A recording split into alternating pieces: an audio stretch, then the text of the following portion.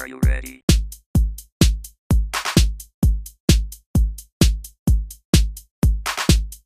Check your reality.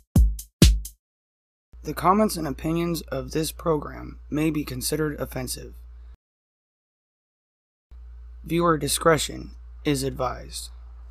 Uncommon Sense is now available for your listening convenience on Anchor.fm. Anchor allows our podcast to be available on more platforms. Click a link in the description below to connect to your favorite listening app and stream Uncommon Sense today. Thank you for your listening and supporting our show. If you haven't already, hit subscribe and lay a smackdown on that notification bell to get notified anytime we post new content. Thanks again from your hosts at Uncommon Sense. But you know, that kind of sense doesn't, it's not common anymore. No, it's not. That's why we named the channel what we did, because the way that we think, it's not mainstream anymore. No. There's so many stupid people. We being in Oregon. Oh, look at all the stupid people. Oh, man. But living in Oregon, now, before you judge, we live in Southern Oregon. Real Oregon. Yeah. We don't live in not the Salem or Portland. That's the only part you ever hear about, is that north corner. Right. They're always... Portland's on national news back in 2020. Dude, 2020 it was on the news and 2019. all summer long. Yeah. Portland's going on day 97. Yeah. Of peaceful protests while they're burning down a federal building. Protests. Meanwhile, in Seattle... it's the summer of love. Right. We're going to create a city inside the city with no police. Let's see how that works out. Well, let's see. A gal got robbed of her laptop. A guy got assaulted and almost beat to death. A teenager got shot. Multiple women reported rapes. Yeah, that summer of love must have been really good for you. Hope you can afford the therapy bills after. What gets me, too, is that there's no more talk about that. Yeah. Let's just forget all the rioting and, Molotovs that went through the air in Portland last summer. Oh, yeah. Let's forget that an entire section of Seattle was blocked off to regular life, and people were basically held captive in their own homes. Right. For the summer. Or they couldn't drive down a particular street because it was being patrolled by Antifa. That was ridiculous. Yep. I'm sorry, if somebody gets in my way in the middle of the road, they're not in the crosswalk, they're fair game. I consider that 5 points. And I don't plan on leaving Portland with less than 200.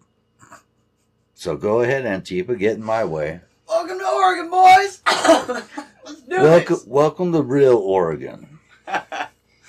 We gotta show you how the country boys do it. That's right. Well, they did come down into our town. Dude, yes, they did. And they were met warmly. Very warmly. Yes. That southern hospitality. That's right. We have that southern hospitality, y'all. I was just watching Gettysburg, too. Dude, Martin Sheen does a great job of Robert E. Lee in that movie. Oh, yeah. He does the accent pretty well, too. Yeah. That's what I liked about it. But Robert E. Lee was actually a very honorable man. I've read lots of books about him and Grant, but... Right. But the POWs that were well treated.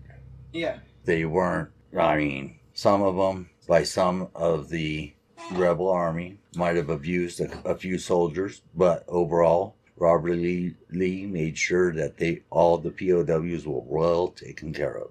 Yeah, he was very compassionate. Yes, he was. He didn't want the war to happen, Right. But he was good at what he did. He was very good at his strategy. Yes. But he wasn't a warful man. No. And he was very insistent on, when for example, Gettysburg, they even showed in the movie, and I read about this type of thing, that if they were near a town or whatever, that it's to be peaceful, that we don't battle where there are civilians. Right. That just wasn't right to him. Right. You treat women with respect. Yep. You say yes, sir, no, ma'am, all of that. Right. You have manners and respect for men, women. These are civilians. These are non-combatants. Mm-hmm. They're not at war with anybody, so why should you be at war with them? Exactly. And I love that mindset. Unlike today's tragedy. We're talking about the Civil War right now because I just watched an interview. It was with Russell Brand and Tim Pool. And Tim's been talking about a cold Civil War for a while. Oh, yeah. And you and I talked about that. Yes, we have. Like, it's been brewing for a while. Yeah. But there's a lot of people that don't think like you and I, and don't see today comparative to history the way that, like I do. But he put it in perspective for people. Like, you read into, say, the Revolutionary War. The Revolution was 20 years. Yeah. People don't realize how long the Revolutionary War was. Right. Because we read it, and like Tim said this, we read it and it all happens back to back to back to back, because we're just reading it in a book. And the dates don't always stick in your head as to where they actually were. Exactly. So you're reading it and it's like, oh, okay, well, it started and this was a week later and this was a month later. Right. They don't do a lot of people don't do their history on this.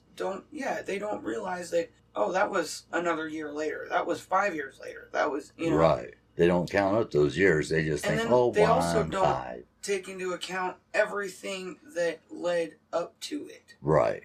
Not just the Revolution, but the Civil War as well. Yep. The little things that led up to it over, like, a period of time. Yeah, at least 5 years, if not a decade, of political things or whatever that led up to political garbage. Right. Mm-hmm. It was a back and forth between sides. Mm-hmm. And it was, at that time, the Northerns versus the Southern, the North versus the South. And, it's true what they say, that history is always written by the victor. History is always written by the victor. And it's kind of true. Like our Civil War, for example, we were all Americans. There wasn't a good side or a bad side. Correct. Good guys and the bad guys. And, Right. we were all Americans. Yeah. But the North, the Union, either didn't want to understand or something. I don't know. But they didn't get what the South was going through. Right. They were out of touch. We were all up here in the North starting to get into the Industrial Revolution. Right. Is what I'm trying to say. So we're getting into that era. Mm. And the South is behind us. They had the cotton gin. Right. But so much of that work still had to be done by hand. And picking you needed the all cotton, these workers. sorting the cotton. So obviously you did have your pieces of shit out there that beat their slaves and treated them like crap and everything like that.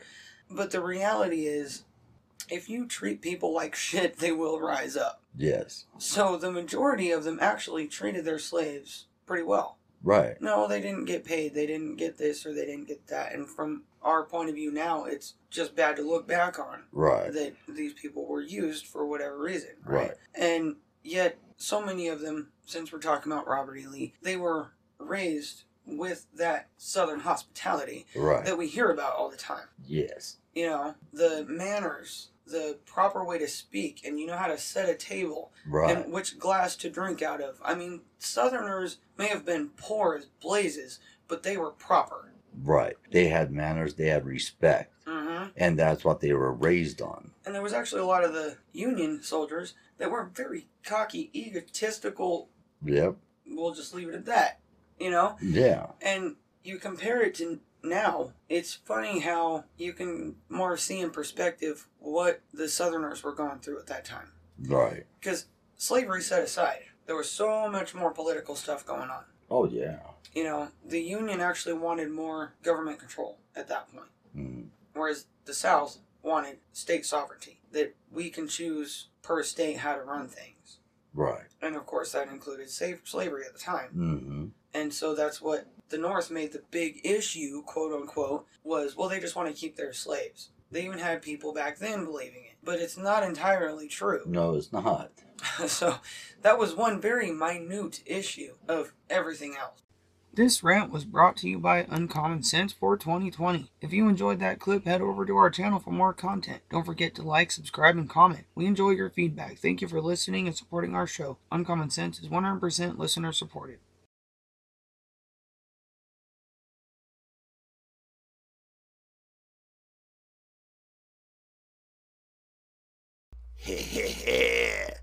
Damn it, Billy. Give me back my liquor.